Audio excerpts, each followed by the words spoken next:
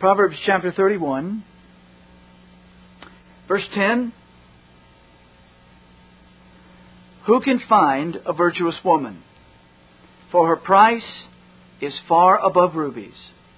The heart of her husband doth safely trust in her, so that he shall have no need of spoil. She will do him good and not evil all the days of her life. She seeketh wool and flax, and worketh willingly with her hands. She is like the merchant's ships. She bringeth her food from afar. She riseth also while it is yet night, and giveth meat to her household, and a portion to her maidens. She considereth a field, and buyeth it. With the fruit of her hands she planteth a vineyard. She girdeth her loins with strength, and strengtheneth her arms.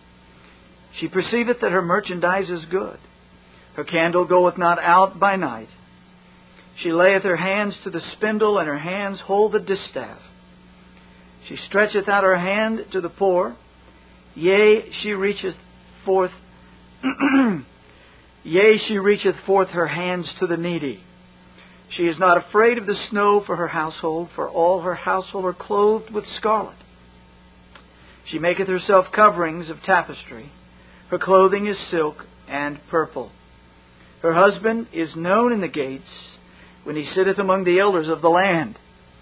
She maketh fine linen, and selleth it, and delivereth girdles unto the merchant. Strength and honor are her clothing, and she shall rejoice in time to come. She openeth her mouth with wisdom, and in her tongue is the law of kindness. She looketh well to the ways of her household, and eateth not the bread of idleness.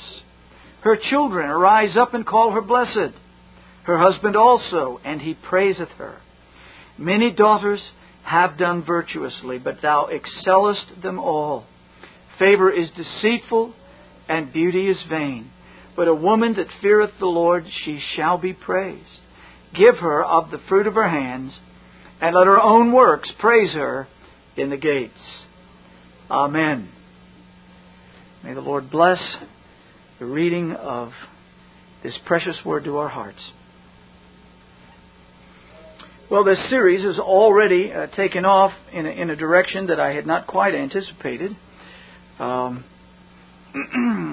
our very first evening, I intended to give an overview of this chapter and then immediately go to some other passages in the Scriptures that are important in dealing with the issue of womanhood.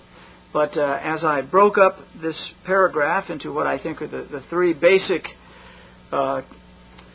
subdivisions, that a virtuous woman is priceless because of what she is, that a virtuous woman is priceless because of what she does, and that a virtuous woman is priceless because of whom she serves. I have found myself each week as I get before the Lord praying and seeking His face, not able to move off of the first point yet. And so we come to our fifth message. It's entitled, Her Price is Far Above Rubies, which is the fourth message with this particular title. And it's because we continue to stay on this issue of her character first. I won't review all of the things that we've looked at thus far. There's a great deal to cover this evening. And I trust that if you find a need to review, that you will simply get a hold of the tapes and go back and listen to those earlier messages. But we want to come back to this issue that a virtuous woman is priceless because of what she is. And we have been looking at the character of the virtuous woman. Women, as well as men, are created in the image of God. And as I have pointed out, this is of crucial importance. And this is all the review that we will do this evening. Number one, because they are created in God's image, they have a distinctive role in the eternal purpose of God, and therefore in all of history. Secondly, because they are created in the image of God, they, along with men, are able to communicate with God in a way that the rest of creation cannot. Thirdly, because women are created in God's image, they are able to reflect His character and will. And fourthly, because women are created in the image of God, they are able to represent Him. They can and do function as God's representatives within the realms that God has ordained. Throughout Scripture, we see women in numerous roles: wives, mothers, daughters, sisters, prophetesses, wise persons, teachers, and even one woman, Deborah, a judge. Now, in light of these influential and highly important roles, women have the potential for doing enormous good. And last week we took a very brief survey of some of the women that reflect the glories of God in the realms in which the Lord put them. We looked at Deborah, Hannah, Abigail, Jael, Rahab, Esther, Tabitha, Priscilla, and Mary. And we saw that in each one, and again, none of this was exhaustive, but we took various and glorious characteristics of God that they reflected in the things that they said and did. Now this evening we want to do that in a mirror image, so to speak, or a flip side of the coin. And we want to consider women as the Scripture described them when they are evil. We looked at good last week. We will look at evil women this week. Again, just a very brief look at a handful of women that I have selected. This may or may not be the best grouping of women to look at, but I think they are memorable characters that most of us remember or know as evil in Scripture. And we want to see in their realms the enormous influence that they had and their reflection of their father, the devil. The good gifts of God and the things that are the image of God twisted and perverted to bring evil instead of good. The character of women is vital. And I repeat, because they can and do function as God's representatives within the realm that God has ordained, they have the potential for doing enormous good.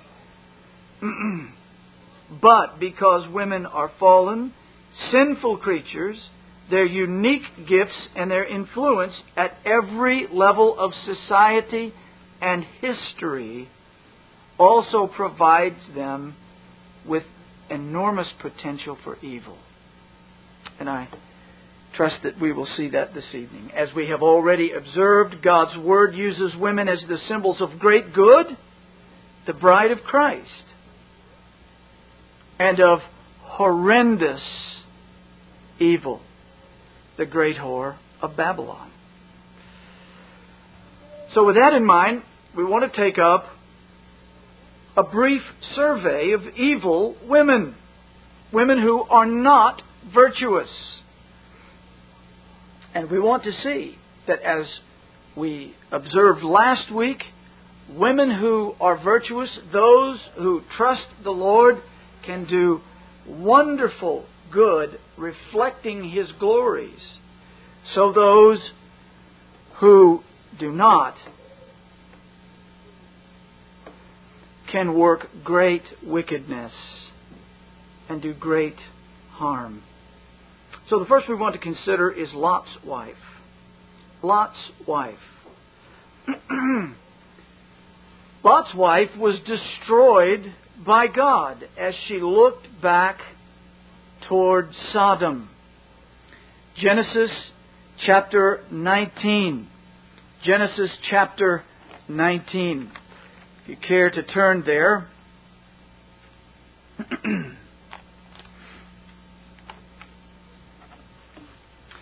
Now, I think most of us here are familiar with the story of Sodom and Gomorrah. We will not take the time in our survey to read that whole story. But we do want to consider some of the very important passages that bear on our subject, or important verses that bear on our subject this evening. First, we want to look at verse 26, where it says, "But his wife looked back from behind him, and she became a pillar of salt." Here we see tragic judgment brought upon this woman. Now, she isn't mentioned much in the passage.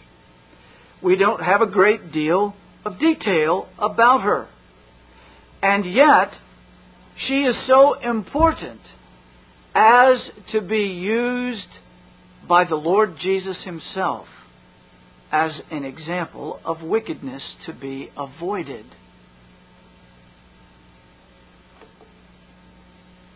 In verse 13, an angel brings a word from God.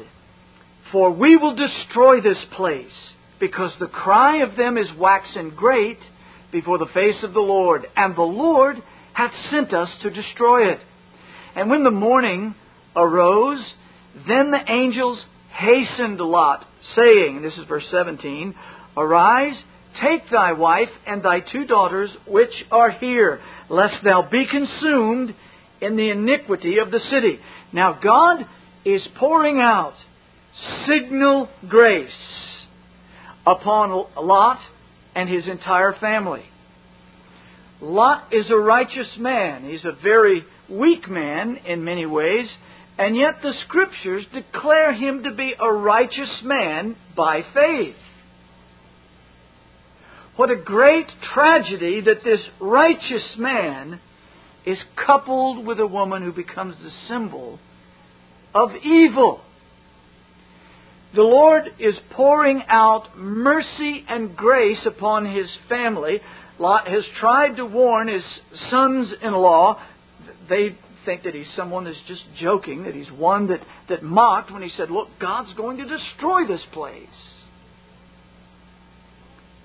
The angel warns them, "We're going to annihilate this wicked city. Now, get up and leave." Lot even hesitates, and they take him by the hand, but they also take his wife by the hand and his daughters. Grace, mercy from the Lord, kindness, and draws them out of the city, literally.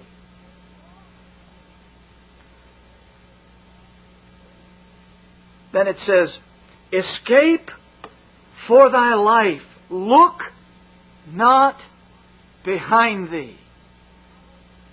Command from the angel, which is the Word of God. "Neither stay thou in all the plain. Escape to the mountain, lest thou be consumed."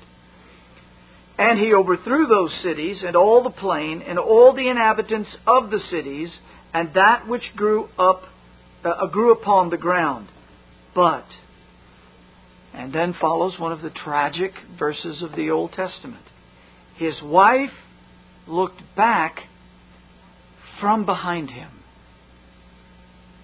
and she became a pillar of salt."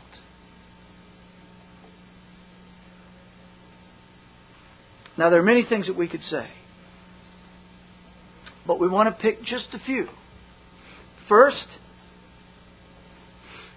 as Satan deceived Eve to disobey the clear Word of God, so Lot's wife fell into the same sin. In the light of God's mercy and grace, she was still tempted and succumbed to that temptation to cast off the Word of God. Ladies, you will face many temptations in your walk with the Lord and in your sojourn with your husbands, your children, your parents, many around you. And you will find yourself often in situations that will tempt you to cast off the Word of God. Where does that come from? Well, first and foremost, it comes from your flesh. You are a fallen creature. But going past that, it also comes from the temptation of the wicked one. Satan himself had cast off the Word of God. I will be like God. I will be as the Most High. I'm not going to be told what to do. I'm going to be the one that tells people what to do. And how did he draw the human race into sin? By seducing the woman to cast off the Word of God.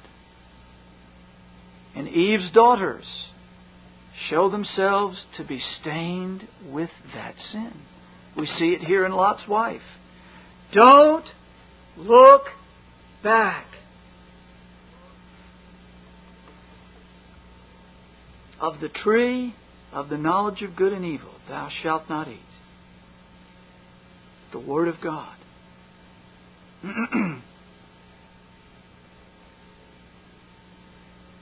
In this she displays her kinship to Eve. Her husband had been given the Word of God.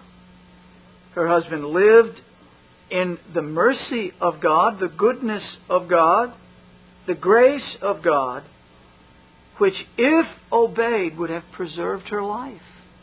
If Eve had obeyed, what a different situation. And if Lot's wife had obeyed, she would not have been destroyed. In the very face of God's mercy, she cast off the Word of God.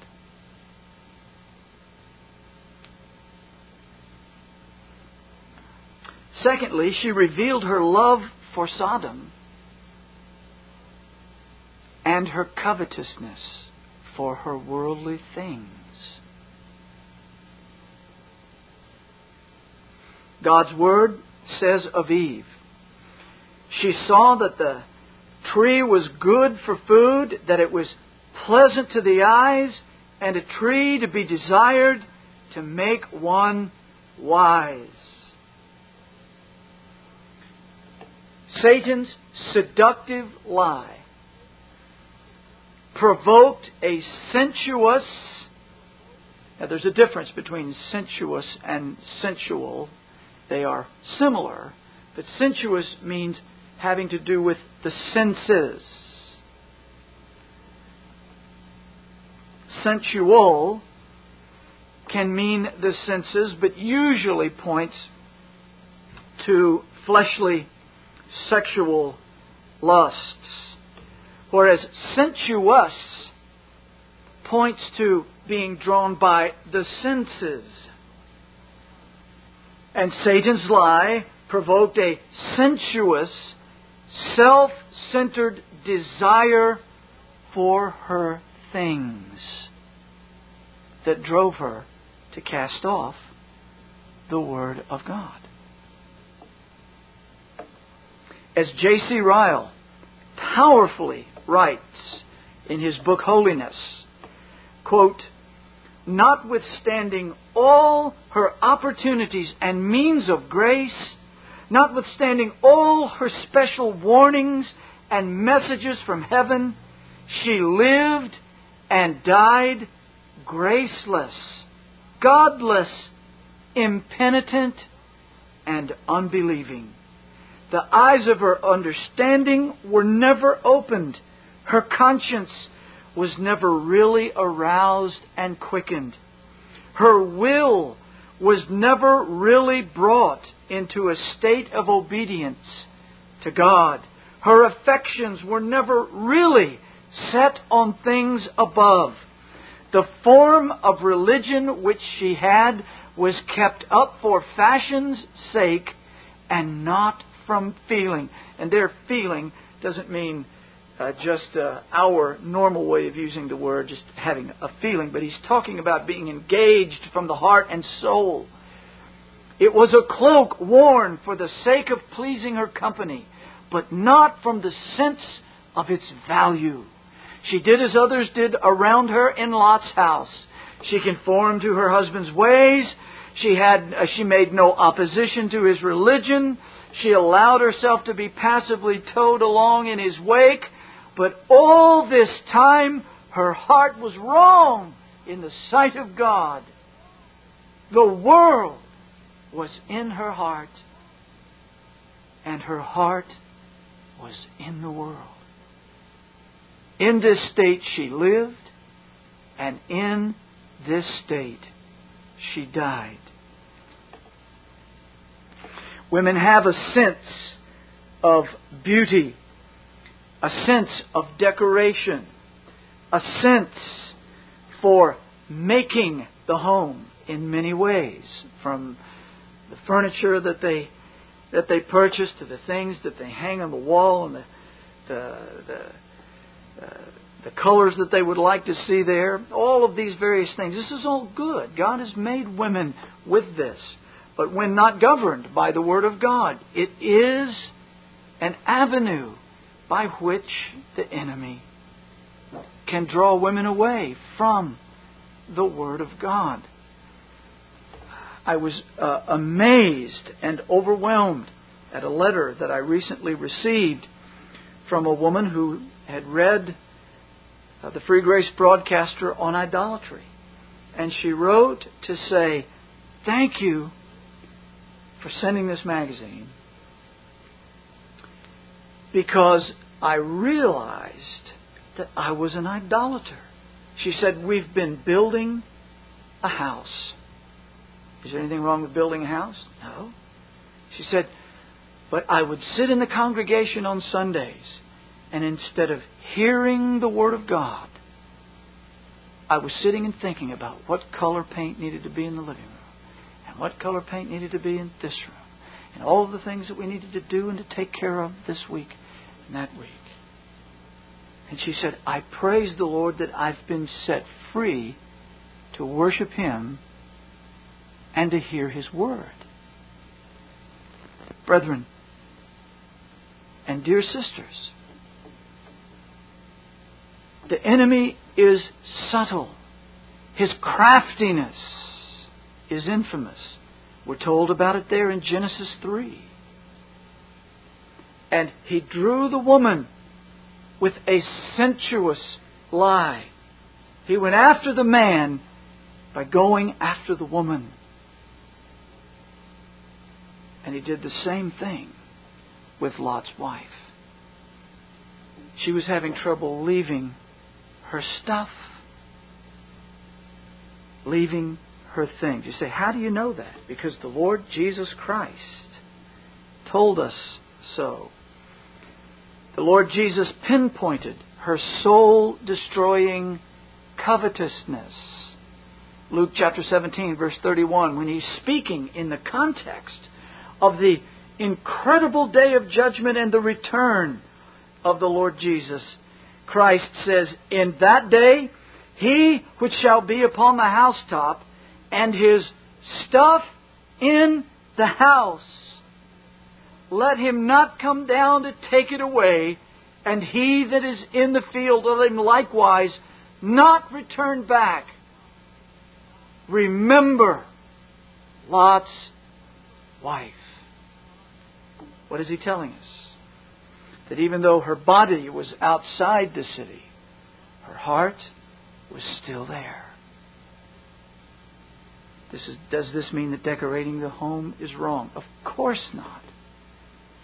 It's just like eating is not wrong, but gluttony is sin.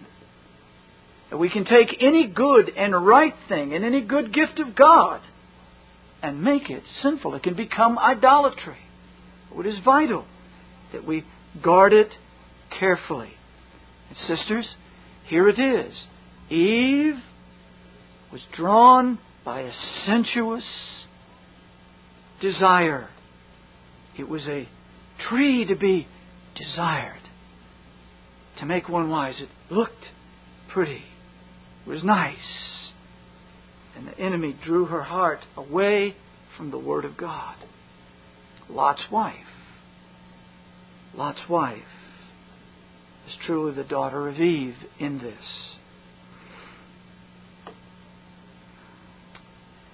Well, let's move from Lot's wife to Potiphar's wife.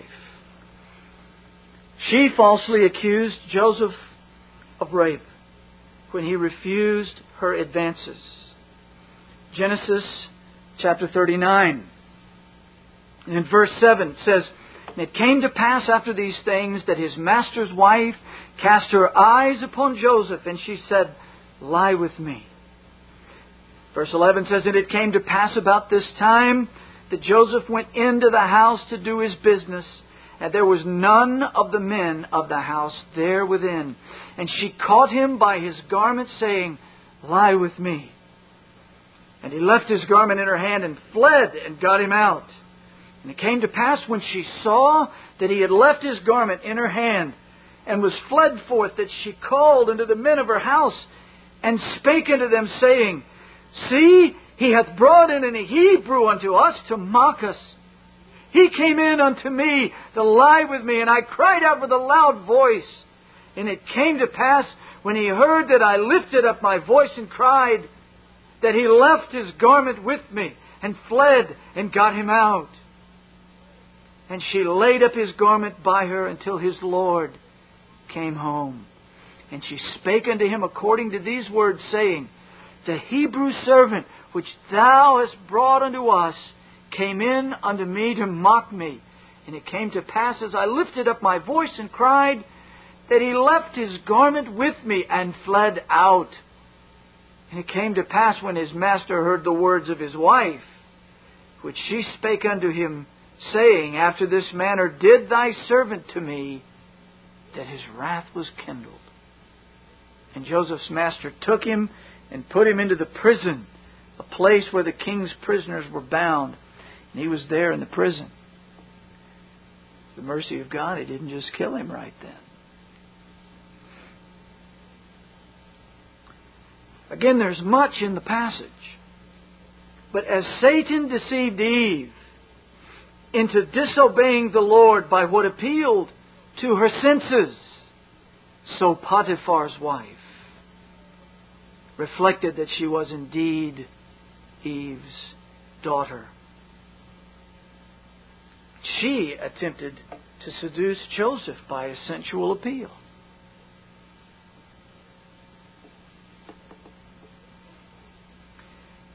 Satan was subtle in the garden. We're told that he was crafty and more subtle than any of the beasts that the Lord had made. So Potiphar's wife craftily waited. She set up the scenario. She waited for exactly the right moment. Instead of using her God-given gifts of wisdom,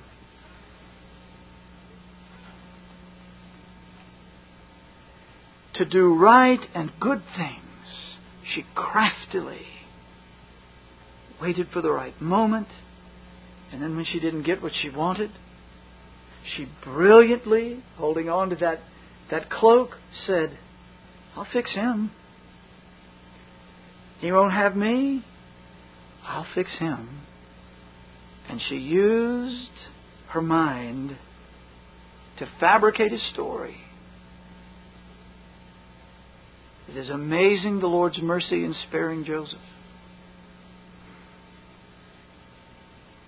But in her subtlety and her craftiness, she shows and unfortunately glorifies the wickedness of her father, the devil. The Lord Jesus Christ said to the religious leaders of his day, You are of your father, and you'll do his will. And they tried to make God their father and Abraham their father, the Lord Jesus Christ nailed it down. Your father is the devil. And you will do what your father wants you to do. He was a liar from the beginning. And here we see the liar manifested in this woman. Thirdly, she deceived her husband with this lie As the Lord said in John 8:44, when he, meaning Satan, speaketh a lie, he speaketh of his own. For he is a liar and the father of it. Fourthly, as Satan used Eve to draw Adam into sin, so he did with Potiphar's wife.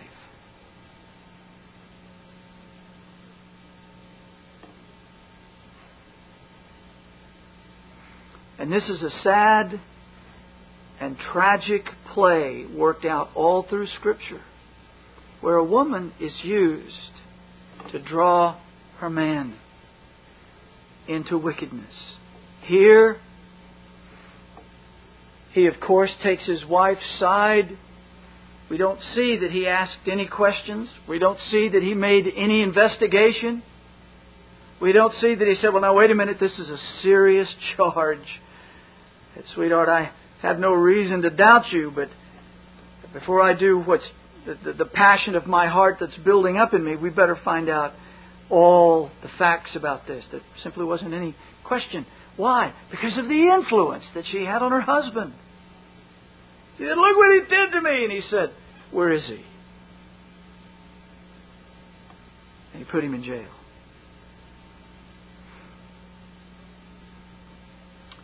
Well, let's look at a name familiar probably to people that are not even Christians. Delilah. Delilah was a Philistine woman, it appears. It isn't really clear whether she was a Philistine woman or whether she ultimately was a Jewess. But either way,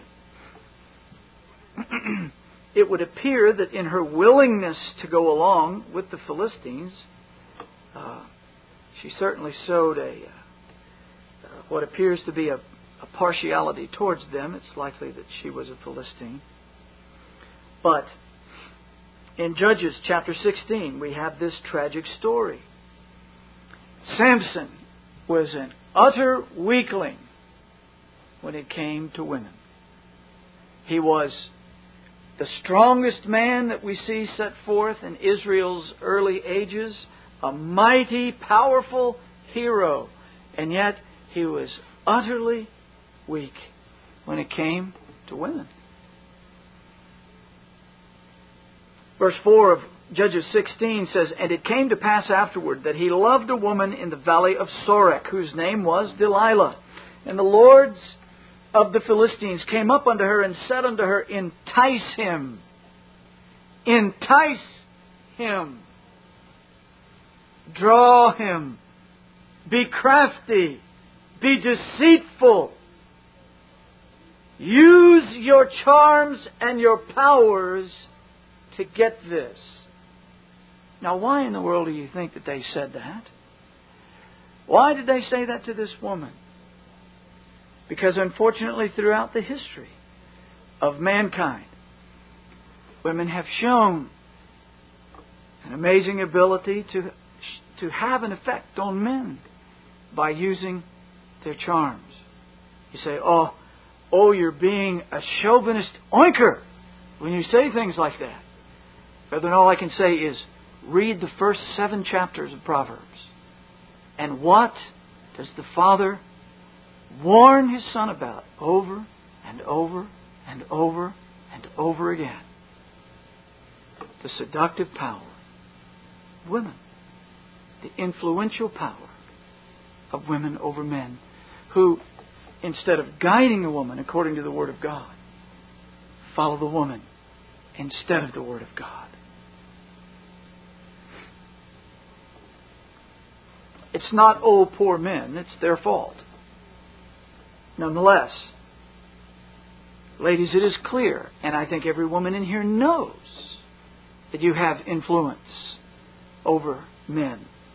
And the tragic part about it is that unless you guard by the Word of God and the power of His Spirit, you'll fall into the same sin of attempting to get your way, of attempting to find out what you want to find out, or do what you want to do by using that influence that you have with men. Some women find that out from the time they're little girls. Others find out a little bit later but it is clearly laid out through all of Scripture. Entice him. Do we not see the garden? Does this not take us back to Adam and Eve? Do we not see a daughter of Eve in Delilah? And do we not see her reflecting the craftiness of Satan? Entice him and find out where his great strength lieth, and by what means we may prevail against him, that we may bind him to afflict him. And we will give thee, every one of us, 1,100 pieces of silver. And Delilah said, I have some integrity here. Who do you think you are, that you could come to someone like me and just assume that I can be bought? I wish it said that. It doesn't say that. It says, and Delilah said to Samson. An extraordinary passage, brethren. There's no break. It goes from the bribe to her opening her mouth in seduction. And she immediately begins the enticement. Tell me, I pray thee, wherein thy great strength lieth, and wherewith thou mightest be bound to afflict thee. She begins to use her charms and her influence to get what she wants. Now, I wish that I could tell you, brethren and sisters, that only utterly vile, wicked women do that. But I've had counseling sessions where professing Christian women confessed that they constantly manipulated their husbands and used them and enticed them to get their way. It happens all the time. We're not reflecting the Spirit of God. We're not reflecting the influence and the power for good in this. Tell me, I pray thee, wherein thy great strength lieth, knowing that for him to answer is his destruction. What do we see in this passage?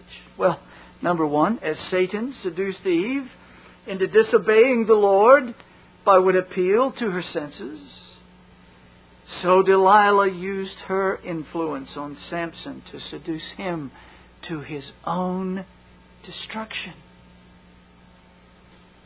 She is not reflecting the glories of God,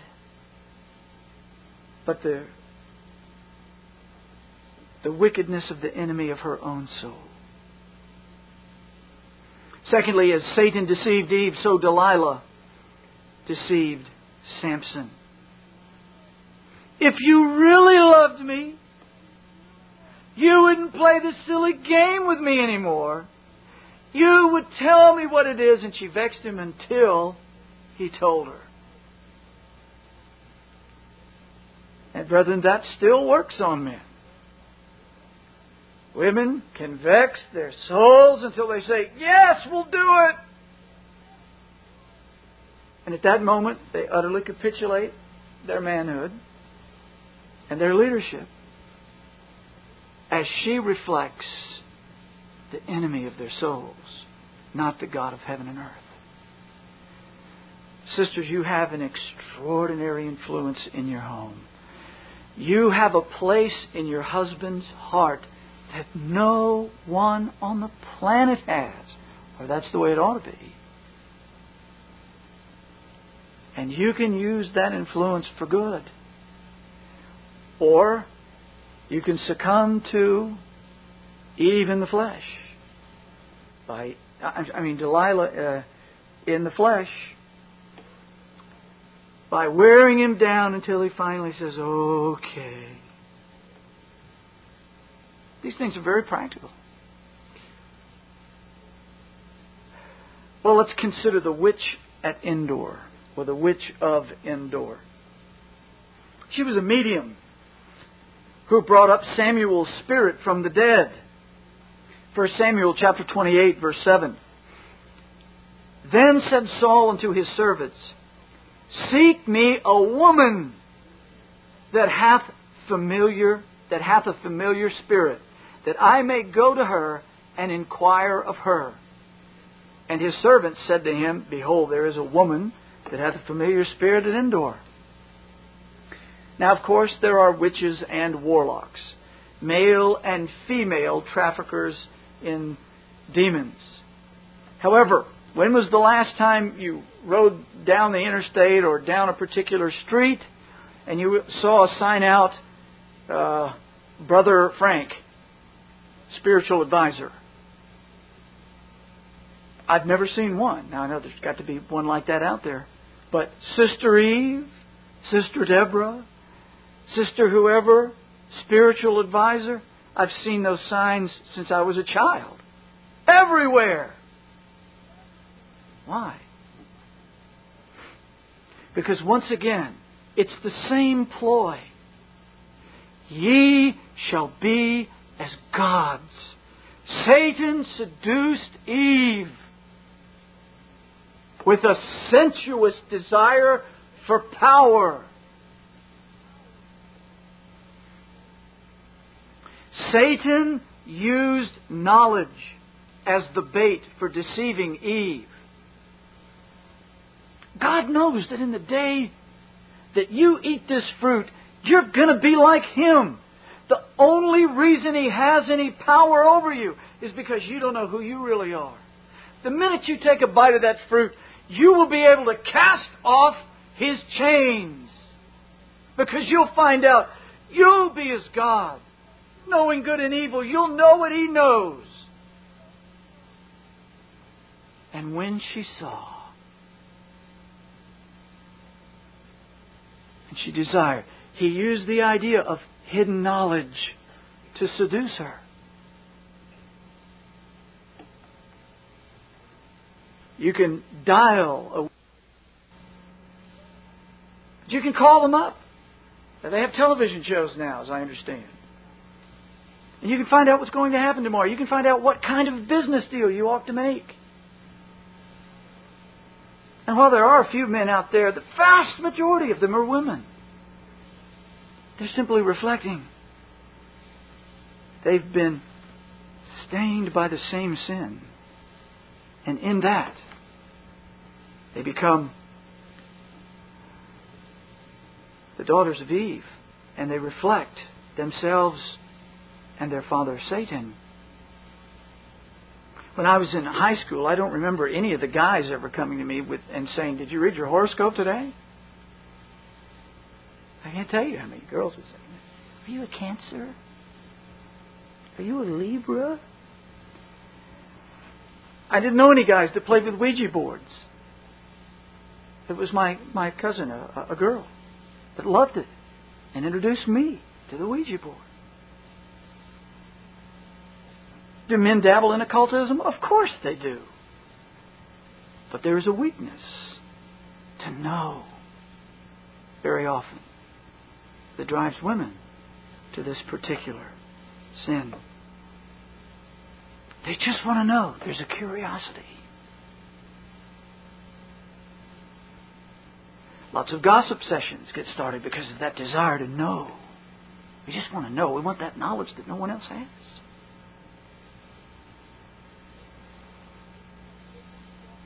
As Satan brought in every false religion and every false god through Eve, we see women under the dominion of false religion throughout the Scriptures.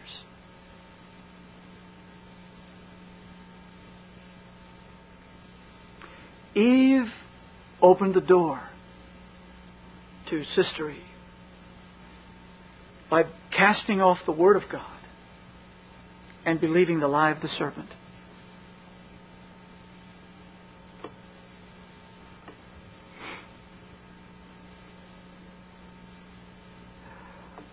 And it is amazing how very often we've been introduced to these very concepts through the influence and the power of a woman. A couple of decades ago, Shirley MacLaine, famous actress, known all over the world, wrote several books and introduced an entirely new generation to the doctrines of devils. Out on a limb. It was made by our wonderful source of wholesome family entertainment, Hollywood, into a series of television specials. And we had the very wonderful picture of Shirley MacLaine standing on the beach with her hands spread out, chanting, "I am God. I am God. I am God." At least in a switch for what we're talking about tonight, she was introduced to these things by a man. If that makes anybody feel any better. But who became the voice piece? Who used her fame? And who still is the prophetess of the New Age?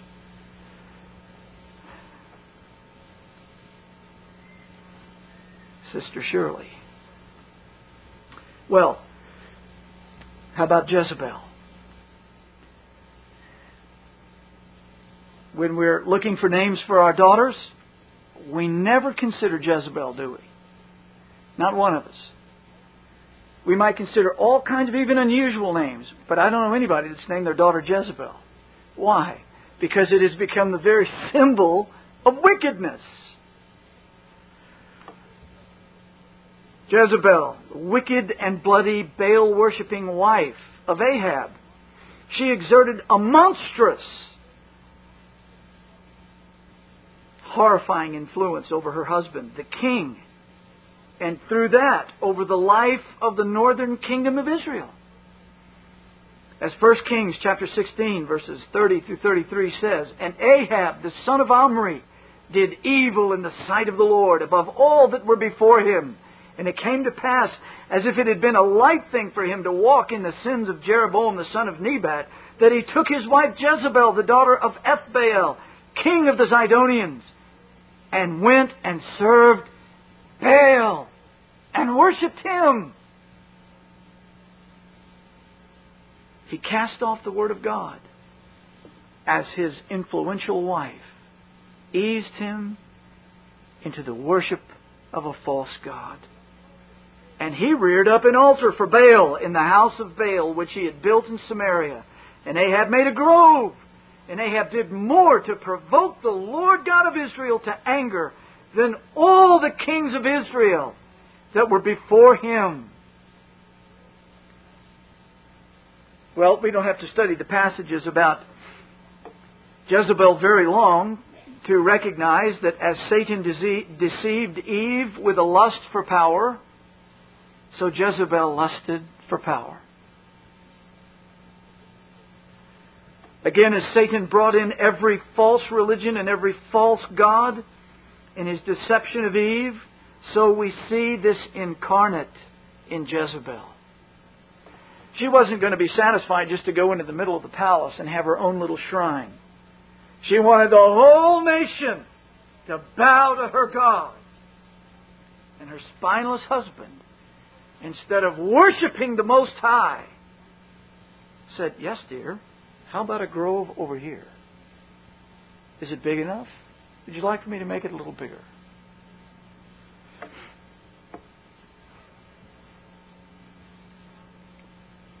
She not only despised the living God, but she tried to exterminate the prophets of God. 1 Kings chapter 18, verse 4 says, "For it was so when Jezebel cut off the prophets of the Lord, that Obadiah took 100 prophets and hid them by 50 in a cave, and fed them by bread and water." She didn't just want to influence her husband. She didn't want to just influence the nation. She wanted, as one writer says, Baal worldview. Everybody was to worship Baal. And she did everything she could to exterminate God's prophets just so that that would happen. And her wickedness, we could go on for about a great deal. But even as with Eve, Satan used a wife to reach the husband. Over and over, brethren, we see this. Why? Is it because men simply have no power and that women actually are stronger than men? Well, we can wade in the feminist water all night long if we wanted to, but it's plain and simple. I say it again. No one holds a place in the heart of a husband like a wife. And that place can be used for good. As we've seen in the virtuous women that we studied last week. Or it can be used for hideous evil. As we see here. 1 Kings 21 verse 25 says, "But there was none like unto Ahab, which did sell himself to work wickedness in the sight of the Lord, whom Jezebel, his wife, stirred up." Adam followed his wife into sin. Abraham followed Sarah into sin. And Solomon followed his wives into sin. One of the most tragic verses in all of Scripture. 1 Kings 11:4. Jesus Christ Himself said that there was none wiser than Solomon. And yet the Word of God declares, "For it came to pass when Solomon was old, that his wives turned away his heart after other gods." Well, let me run quickly over these last few sketches. We're out of time. But there is Athaliah, the wife of King Jehoram of Judah, the cruel daughter of Ahab and Jezebel. She was Judah's only queen. And what did she do? She instituted a blood purge to obtain the throne of Judah.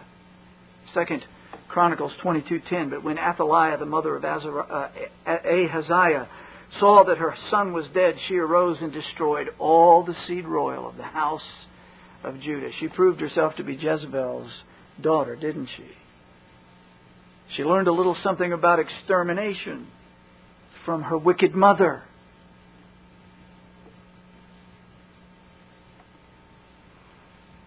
It is tragic when we see mothers influence their daughters for evil instead of pointing them to that which is good. Because, ladies, as we've been reading now for weeks, you can and you do represent God. And God has put you in realms of power and of authority and of incredible influence. We've read of women here that changed the entire course of nations for wickedness.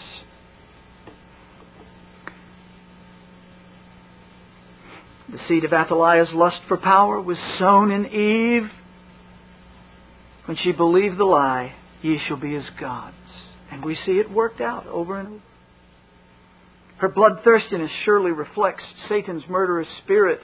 The Lord said, "The lusts of your father ye will do." He was a murderer from the beginning.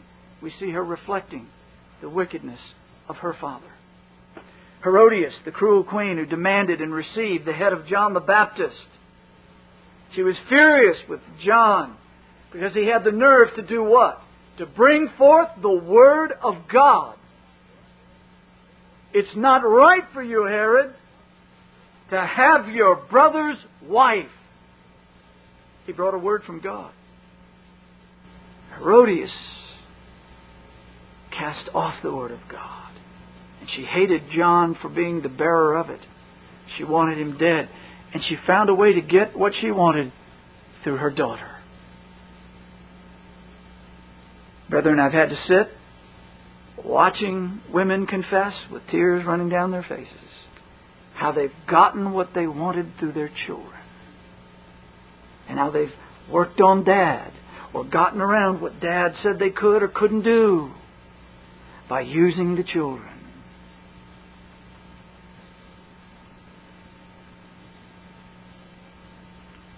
This isn't the Holy Spirit.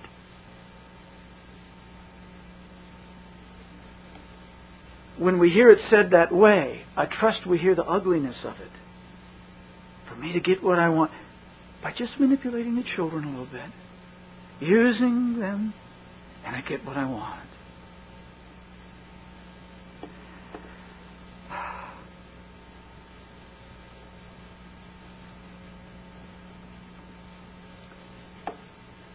How do we break that cycle? Sisters, how do you overcome these things which are a part of our fallen nature. It won't be by just going to a seminar and getting some tapes. It won't be by just reading some books as such.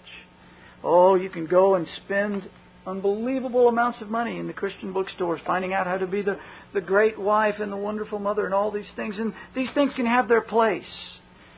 But what's the core in all of this? Every one of these women resisted the Word of God. What makes the virtuous woman what she is? A woman that feareth the Lord, she shall be praised. What breaks that power? It is the glorious grace of the Lord Jesus Christ. Believing the Word of the living God instead of casting it off or using it for your own advantages. What's the difference between the virtuous woman and these other women? It says, she will do him good. She will do her husband good all the days of her life. Jezebel wasn't doing Ahab good. Eve didn't do Adam any good when she offered him the fruit. Sarah didn't bring any good to Abraham by suggesting, here, take Hagar. Yeah, I know what God's promised, but I'm too old. You can still maybe have children. Here, take my handmaid. And instead of Abraham saying, well, no, sweetheart, we don't need to do that. God's made a promise to us. Let's just believe Him. He doesn't need our help. Let's believe our God together. He said, yes, dear.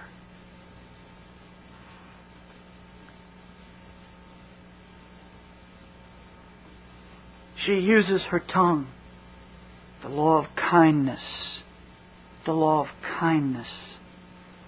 It doesn't mean that she's just nice. It doesn't necessarily mean she's a doormat. It means that she uses her tongue in a way that's right, that's edifying, that's encouraging, that builds and doesn't tear down.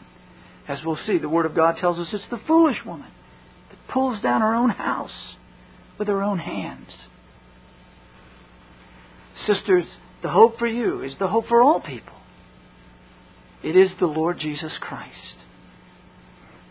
If you see the remnants of these things in you, bring them to Christ for the cleansing power of His blood. Don't manipulate. Don't use your tongue to destroy. Don't use that exalted place in your husband's heart for your own way.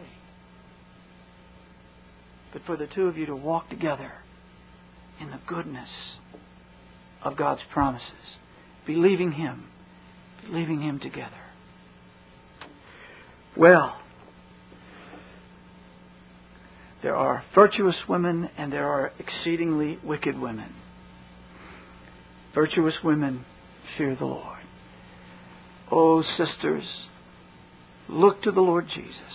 Believe His Word, believe His promises, and use your unique position and your wonderful gifts to the glory of the Lord Jesus Christ, to the building of your house, for the good of your children's souls, and for your own eternal good. Amen. This Reformation audio track is a production of Still Waters Revival Books. SWRB makes thousands of classic Reformation resources available, free and for sale, in audio, video, and printed formats. Our many free resources, as well as our complete mail-order catalog, containing thousands of classic and contemporary Puritan and Reformed books, tapes, and videos at great discounts, is on the web at www.swrb.com. We can also be reached by email at swrb@swrb.com. by phone at 780-450-3730, by fax at 780-468-1096, or by mail at 4710-37A Avenue, Edmonton, that's Edmonton, Alberta, abbreviated capital A, capital B, Canada, T6L3T5. You may also request a free printed catalog. And remember that John Calvin, in defending the Reformation's regulative principle of worship, or what is sometimes called the scriptural law of worship, commenting on the words of God, which I commanded them not, neither came into my heart, from his commentary on Jeremiah 7:31, writes, God here cuts off from men every occasion for making evasions, since he condemns by this one phrase, I have not commanded them, whatever the Jews devised. There is then no other argument needed to condemn superstitions than that they are not commanded by God. For when men allow themselves to worship God according to their own fancies, and attend not to his commands, they pervert true religion. And if this principle was adopted by the Papists, all those fictitious modes of worship in which they absurdly exercise themselves would fall to the ground. It is indeed a horrible thing for the Papists to seek to discharge their duties towards God by performing their own superstitions. There is an immense number of them, as it is well known, and as it manifestly appears. Were they to admit this principle, that we cannot rightly worship God except by obeying his word, they would be delivered from their deep abyss of error. The prophet's words, then, are very important, when he says that God had commanded no such thing, and that it never came to his mind, as though he had said that men assume too much wisdom when they devise what he never required, nay, what he never knew.